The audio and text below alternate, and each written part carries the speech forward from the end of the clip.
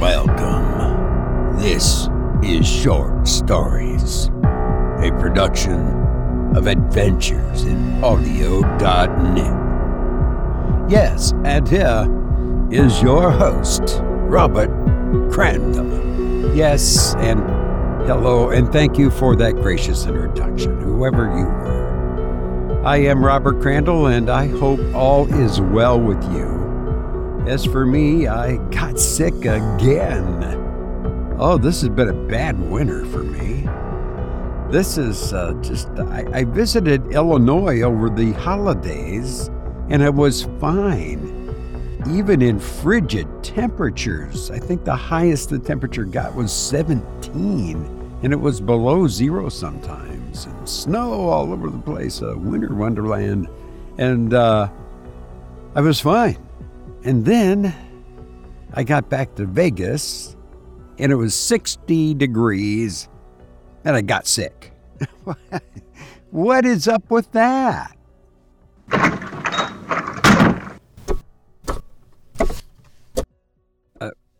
Excuse me. Oh, no, not you again. Hello, Robert. I am Dr. Barry Graves. Yes, I know we've met, Dr. Barry Graves. Barry, B-U-R-Y. What can I do for you now? What is it? Can't you see I'm busy? I've come to help you recover from your sickness. Oh, great.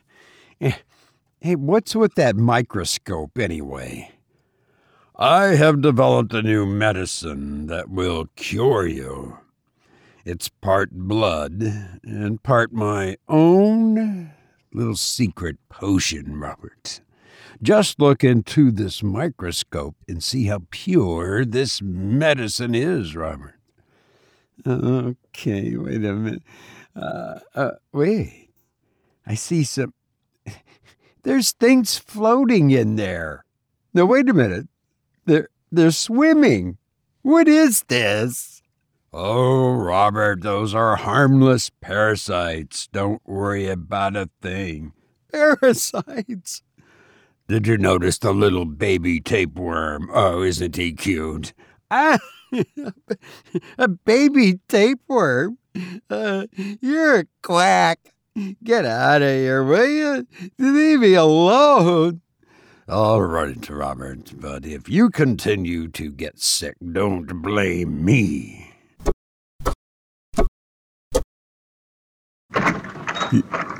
Oh, my gosh. A tapeworm, a baby tapeworm. Nothing ever goes right for me. I don't know what. Anyway, just what I need, huh? Okay, where was I? Oh, yes, our feature story. That's what we're here for. I almost forgot. Well, let's see. Oh, yes, our feature story on this episode is about creatures from the sea. Yes, these little creatures have become fond of human flesh. Yeah. After hearing this story, you may want to take your chances with a tapeworm. Anyway. I hope you enjoy The Sea Raiders by H.G. Wells. Until the extraordinary affair at Sidmouth, the peculiar species Haploteuthis ferox was known to science only generically on the strength of a half-digested tentacle obtained near the Azores and a decaying body pecked by birds and nibbled by fish, found early in 1896 by Mr. Jennings near Land's End. In no department of zoological science, indeed, are we quite so much in the dark as with regard to the deep-sea cephalopods. A mere accident, for instance, it was that led the Prince of Monaco's discovery of nearly a dozen new forms in the summer of 1895, a discovery in which the before-mentioned tentacle was included. It chanced that a cachalot was killed off Terceira by some sperm whalers, and in its last struggles charged almost to the prince's yacht, missed it, rolled under, and died within 20 yards of his rudder. And in its agony it threw up a number of large objects, which the prince, dimly perceiving they were strange and important, was, by a happy expedient, able to secure before they sank. He set his screws in motion, and kept them circling in the vortices thus created until a boat could be lowered, and these specimens were whole cephalopods, and fragments of cephalopods, some of gigantic proportions, and almost all of them unknown to science. It would seem, indeed, that these large and agile creatures living in the middle depths of the sea must, to a large extent, forever remain unknown to us, since underwater they are too nimble for nets, and it is only by such rare, unlooked-for accidents that specimens can be obtained. In the case of Haploteuthis ferox, for instance, we are still altogether ignorant of its habitat, as ignorant as we are the breeding ground of the herring or the sea ways of the salmon, and zoologists are altogether at a loss to account for its sudden appearance on our coast. Possibly it was the stress of a hunger migration that drove it hither out of the deep, but it will be perhaps better to avoid necessarily inconclusive discussion and to proceed at once with our narrative. The first human being to set eyes upon a living Haploteuthis, the first human being to survive, that is, for there can be little doubt now that the wave of bathing fatalities and boating accidents that traveled along the coast of Cornwall and Devon in early May was due to this cause, was retired tea dealer of the name of Fison, who was stopping at a Sidmouth boarding house. It was in the afternoon, and he was walking along the cliff between Sidmouth and Landrum Bay. The cliffs in this direction are very high, but down the red face of them in one place a kind of ladder staircase has been made. He was near this when his attention was attracted by what at first he thought to be a cluster of birds struggling over a fragment of food that caught the sunlight and glistened pinkish white. The tide was right out, and this object was not only far below him, but remote across a broad waste of rock reefs covered with dark seaweed and interspersed with silvery shining tidal pools, and he was moreover dazzled by the brightness of the further water. In a minute, regarding this again, he perceived that his judgment was in fault, for over this struggle circled a number of birds, jackdaws and gulls for the most part, the latter gleaming blindingly when the sunlight smote their wings, and they seemed minute in comparison with it, and his curiosity was perhaps aroused all the more strongly because of his first insufficient explanations. As he had nothing better to do than amuse himself, he decided to make this object, whatever it was, the goal of his afternoon walk, instead of Landrum Bay, conceiving it might perhaps be a great fish of some sort stranded by some chance and flapping about in its distress. And so he hurried down the long, steep ladder, stopping at intervals of 30 feet or so to take breath and scan the mysterious movement. At the foot of the cliff he was, of course, nearer his object than he had been, but on the other hand, it now came up against the incandescent sky, beneath the sun, so as to seem dark and indistinct. Whatever was pinkish of it was now hidden by a scurry of weedy boulders, but he perceived that it was made up of 7 rounded bodies, distinct or connected, and that the birds kept up a constant croaking and screaming, but seemed afraid to approach it too closely. Mr. Fison, torn by curiosity, began picking his way across the wave-worn rocks, and finding the wet seaweed that covered them thickly rendered them extremely slippery. He stopped, removed his shoes and socks, and rolled his trousers above his knees. His object was, of course, merely to avoid stumbling into the rocky pools about him, and perhaps he was rather glad, as all men are, of an excuse to resume, even for a moment, the sensations of his boyhood. At any rate, it is to this, no doubt, that he owes his life. He approached his mark with all the assurance which the absolute security of this country against all forms of animal life gives its inhabitants.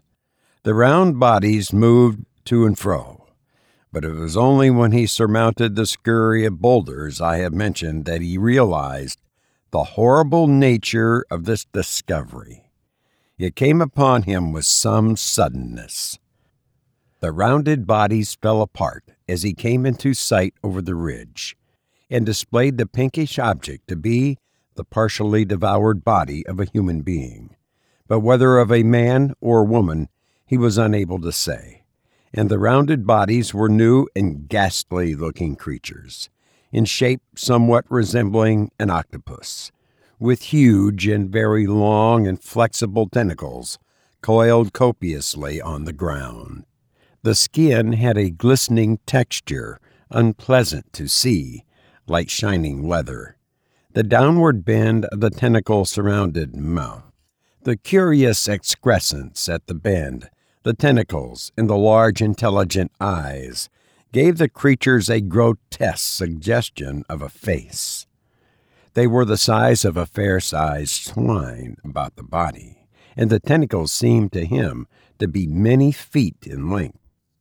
There were, he thinks, 7 or 8 at least of the creatures. 20 yards beyond them, amid the surf of the now returning tide, 2 others were emerging from the sea. Their bodies lay flatly on the rocks, and their eyes regarded him with evil interest. But it does not appear that Mr. Fison was afraid, or that he realized that he was in any danger. Possibly his confidence is to be ascribed to the limpness of their attitudes. But he was horrified, of course, and intensely excited and indignant at such revolting creatures preying upon human flesh. He thought they had chanced upon a drowned body. He shouted to them, with the idea of driving them off, and finding they did not budge, cast about him, picked up a big rounded lump of rock, and flung it at one. And then, slowly uncoiling their tentacles, they all began moving towards him, creeping at first deliberately, and making a soft, purring sound to each other. In a moment, Mr. Fison realized that he was in danger. He shouted again, threw both his boots, and started off with a leap forthwith. 20 yards off, he stopped and faced about, judging them slow, and behold, the tentacles of their leader were already pouring over the rocky ridge on which he had just been standing. At that he shouted again, but this time not threatening, but a cry of dismay, and began jumping, striding, slipping, wading across the uneven expanse between him and the beach. The tall red cliffs seemed suddenly at a vast distance, and he saw, as though they were creatures in another world, 2 minute workmen engaged in the repair of the ladderway, and little suspecting the race for life that was beginning below them. At one time he could hear the creatures splashing in the pools not a dozen feet behind him, and once he slipped and almost fell. They chased him to the very foot of the cliffs, and desisted only when he had been joined by the workmen at the foot of the ladderway up the cliff. All 3 of the men pelted them with stones for a time, and then hurried up the cliff top along the path toward Sidmouth to secure assistance on a boat, and to rescue the desecrated body from the clutches of these abominable creatures.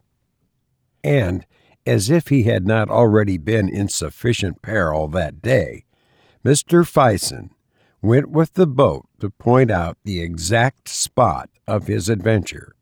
As the tide was down, it required a considerable detour to reach the spot, and when at last they came off the ladderway, the mangled body had disappeared. The water was now running in, submerging first one slab of slimy rock and then another, and the 4 men in the boat, the workmen, that is, the boatman and Mr. Fison, now turned their attention from the bearings offshore to the water beneath the keel. At first they could see little below them, save a dark jungle of laminaria, with an occasional darting fish. Their minds were set on adventure, and they expressed their disappointment freely. But presently they saw one of the monsters swimming through the water seaward, with a curious rolling motion that suggested to Mr. Fison the spinning roll of a captive balloon. Almost immediately after, the waving streamers of laminaria were extraordinarily perturbed, parted for a moment, and 3 of these beasts became darkly visible, struggling for what was probably some fragment of the drowned man. In a moment, the copious olive-green ribbons had poured again over this writhing group. At that, all 4 men, greatly excited, began beating the water with oars and shouting, and immediately they saw a tumultuous movement among the weeds. They desisted to see more clearly, and as soon as the water was smooth, they saw, as it seemed to them, the whole sea bottom among the weeds set with eyes. "Ugly swine!" cried one of the men. "Why, there's dozens!" And forthwith the things began to rise through the water about them. Mr. Fison has since described to the writer this startling eruption out of the waving laminaria meadows. To him it seemed to occupy a considerable time, but it is probable that really it was an affair of a few seconds only. For a time, nothing but eyes. Then he speaks of tentacles streaming out and parting the weed fronds this way and that. Then things growing larger, until at last the bottom was hidden by their intercoiling forms, and the tips of tentacles rose darkly here and there into the air above the swell of the waters. One came up boldly to the side of the boat, and clinging to this with 3 of its sucker-set tentacles, threw 4 others over the gunwale, as if with an intention either of oversetting the boat or of clambering into it. Mr. Fison at once caught up the boat-hook, and jabbing furiously at the soft tentacles, forced it to desist. He was struck in the back and almost pitched overboard by the boatman, who was using his oar to resist a similar attack on the other side of the boat. But the tentacles on either side at once relaxed their hold, slid out of sight, and splashed into the water. "We'd better get out of this," said Mr. Fison, who was trembling violently. He went to the tiller while the boatman and one of the workmen seated themselves and began rowing. The other workman stood up in the fore part of the boat, with the boat hook ready to strike any tentacles that might appear. Nothing else seems to have been said. Mr. Fison had expressed the common feeling beyond amendment. In a hushed, scared mood, with faces white and drawn, they set about escaping from this position in which they had so recklessly blundered. But the oars had scarcely dropped into the water before dark, tapering serpentine ropes had bound them, and were about the rudder, and creeping up the sides of the boat with a looping motion came the suckers again. The men gripped their oars and pulled. It was like trying to move a boat in a floating raft of weeds. "Help here!" cried the boatman, and Mr. Fison and the second workman rushed to help lug at the oar. Then the man with the boat hook, his name was Ewan, or Ewan, sprang up with a curse and began striking downward over the side as far as he could reach at the bank of tentacles that now clustered along the boat's bottom. And at the same time, the 2 rowers stood up to get a better purchase for the recovery of their oars.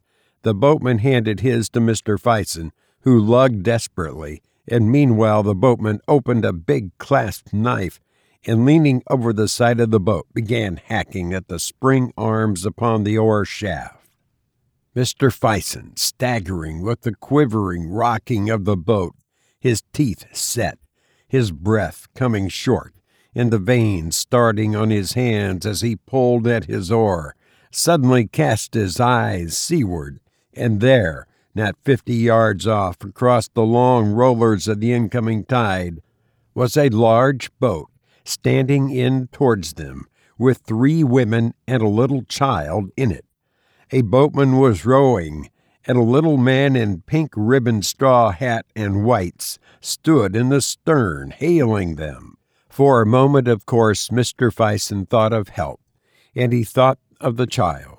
He abandoned his oar forthwith, threw up his arms in a frantic gesture, and screamed to the party in the boat to keep away. For God's sake! It says much for the modesty and courage of Mr. Fison that he does not seem to be aware that there was any quality of heroism in his action at this juncture. The oar he had abandoned was at once drawn under, and presently reappeared, floating about 20 yards away. At the same moment, Mr. Fison felt the boat under him lurch violently, and a hoarse scream, a prolonged cry of terror from Hill, the boatman, caused him to forget the party of excursionists altogether. He turned and saw Hill crouching by the forward rowlock, his face convulsed with terror, and his right arm over the side and drawn tightly down. He gave now a succession of short, sharp cries. "Oh! Oh! Oh!" Mr. Fison believes that he must have been hacking at the tentacles below the waterline and have been grasped by them. But of course it's quite impossible to say now certainly what had happened. The boat was heeling over, so that the gunwale was within 10 inches of the water, and both Ewan and the other laborer were striking down into the water, with oar and boathook on either side of Hill's arm. Mr. Fison instinctively placed himself to counterpoise them. Then Hill, who was a burly, powerful man, made a strenuous effort and rose almost to a standing position. He lifted his arm, indeed, clean out of the water. Hanging to it was a complicated tangle of brown ropes, and the eyes of one of the brutes that had hold of him, glaring, straight and resolute, showed momentarily above the surface. The boat heeled more and more, and the green-brown water came pouring in a cascade over the side. Then Hill slipped and fell with his ribs against the side, and his arm and the mass of tentacles about it splashed back into the water. He rolled over. His boot kicked Mr. Fison's knee as that gentleman rushed forward to seize him, and in another moment fresh tentacles had whipped about his waist and neck, and after a brief convulsive struggle in which the boat was nearly capsized, Hill was lugged overboard. The boat righted with a violent jerk that all but sent Mr. Fison over the other side and hid the struggle in the water from his eyes. He stood staggering to recover his balance for a moment, and as he did so he became aware that the struggle and the inflowing tide had carried them close upon the weedy rocks again. Not 4 yards off, a table of rocks still rose in rhythmic movements above the inwash of the tide. In a moment Mr. Fison seized the oar from Ewan, gave one vigorous stroke, then dropping it ran to the bows and leapt. He felt his feet slide over the rock, and by a frantic effort leapt again towards a further mass. He stumbled over this, came to his knees, and rose again. "Look out!" cried someone, and a large drab body struck him. He was knocked flat into a tidal pool by one of the workmen, and as he went down he heard smothered, choking cries that he believed at the time came from Hill. Then he found himself marveling at the shrillness and variety of Hill's voice. Someone jumped over him, and a curving rush of foamy water poured over him and passed. He scrambled to his feet, dripping, and without looking seaward, ran as fast as his terror would let him shoreward, Before him, over the flat space of scattered rocks, stumbled the two workmen, one a dozen yards in front of the other. He looked over his shoulder at last, and seeing that he was not pursued, faced about. He was astonished. From the moment of the rising of the cephalopods out of the water, he had been acting too swiftly to fully comprehend his actions. Now it seemed to him as if he had suddenly jumped out of an evil dream. For there were the sky, cloudless and blazing with the afternoon sun, the sea weltering under its pitiless brightness, the soft, creamy foam of the breaking water, and the low, long, dark ridges of rock. The righted boat floated, rising and falling gently on the swell about a dozen yards from the shore.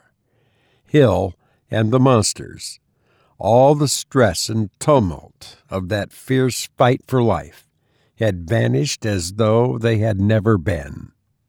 Mr. Fison's heart was beating violently. He was throbbing to the fingertips, and his breath came deep. There was something missing. For some seconds he could not think clearly enough what this might be.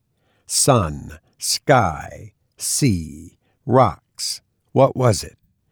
Then he remembered the boatload of excursionists. It had vanished. He wondered whether he had imagined it. He turned and saw the two workmen standing side by side under the projecting masses of the tall pink cliffs. He hesitated whether he should make one last attempt to save the man Hill. His physical excitement seemed to desert him suddenly and leave him aimless and helpless. He turned shoreward, stumbling and wading toward his two companions. He looked back again, and there were now two boats floating, and the one farthest out to sea pitched clumsily bottom upward. So it was Haploteuthis ferox made its appearance upon the Devonshire coast. So far, this has been its most serious aggression. Mr. Fison's account, taken together with the wave of boating and bathing casualties to which I have already alluded, and the absence of fish from the Cornish coast that year, points clearly to a shoal of these voracious deep-sea monsters prowling slowly along the subtidal coastline. Hunger migration has, I know, been suggested as the force that drove them hither, but for my own part I prefer to believe the alternative theory of Hemsley. Hemsley holds that a pack or shoal of these creatures may have become enamored by human flesh by accident of a foundered ship sinking among them, and have wandered in search of it out of their accustomed zone, first waylaying and following ships, and so coming to our shores in the wake of the Atlantic traffic. But to discuss Hemsley's cogent and admirably stated arguments would be out of place here. It would seem that the appetites of the shoal were satisfied by the catch of 11 people, for so far as can be ascertained, there were 10 people in the second boat, and certainly these creatures gave no further signs of their presence off Sidmouth that day. The coast between Seaton and Budleigh Salterton was patrolled all that evening and night by 4 preventive service boats, the men in which were armed with harpoons and cutlasses, and as the evening advanced, a number of more or less similarly equipped expeditions organized by private individuals joined them. Mr. Fison took no part in any of these expeditions. About midnight, excited hails were heard from a boat a couple of miles out to sea to the southeast of Sidmouth, and a lantern was seen waving in a strange manner to and fro and up and down. The nearer boats at once hurried towards the alarm. The venturesome occupants of the boat, a seaman, a curate, and 2 schoolboys, had actually seen the monsters passing under their boat. The creatures, it seems, like most deep-sea organisms, were phosphorescent, and they had been floating 5 fathoms deep or so, like creatures of moonshine through the blackness of the water, their tentacles retracted, as if asleep, rolling over and over and moving slowly in a wedge-like formation towards the southeast. These people told their story in gesticulated fragments, as first one boat drew alongside and then another. At last, there was a little fleet of 8 or 9 boats collected together, and from them a tumult, like the chatter of a marketplace, rose into the stillness of the night. There was little or no disposition to pursue the shoal. The people had neither weapons nor experience for such a dubious chase, and presently, even with a certain relief, it may be, the boats turned shoreward. And now to tell what is perhaps the most astonishing fact in this whole astonishing raid. We have not the slightest knowledge of the subsequent movements of the shoal, although the whole southwest coast was now alert for them. But it may be perhaps significant that a cachalot was stranded off Sark on June 3rd. 2 weeks and 3 days after this Sidmouth affair, a living Haploteuthis came ashore on Calais sands. It was alive because several witnesses saw its tentacles moving in a convulsive way. But it is probable that it was dying. A gentleman named Pouchet obtained a rifle and shot it. That was the last appearance of a living Haploteuthis. No others were seen on the French coast. On the 15th of June, a dead carcass, almost complete, was washed ashore near Tarqui, and a few days later a boat from the Marine Biological Station, engaged in dredging off Plymouth, picked up a rotting specimen, slashed deeply with a cutlass wound. How the former had come by its death is impossible to say. On the last day of June, Mr. Egbert Kane, an artist bathing near Newland, threw up his arms, shrieked, and was drawn under. A friend bathing with him made no attempt to save him, but swam at once for the shore. This is the last fact to tell of this extraordinary raid from the deeper sea. Whether it is really the last of these horrible creatures is as yet premature to say. But it is believed, and certainly it is to be hoped, that they have now returned, and returned for good, to the sunless depths of the Middle Seas, out of which they have so strangely and mysteriously arisen. You've been listening to The Sea Raiders by H.G. Wells. It's always a delight to bring you this podcast.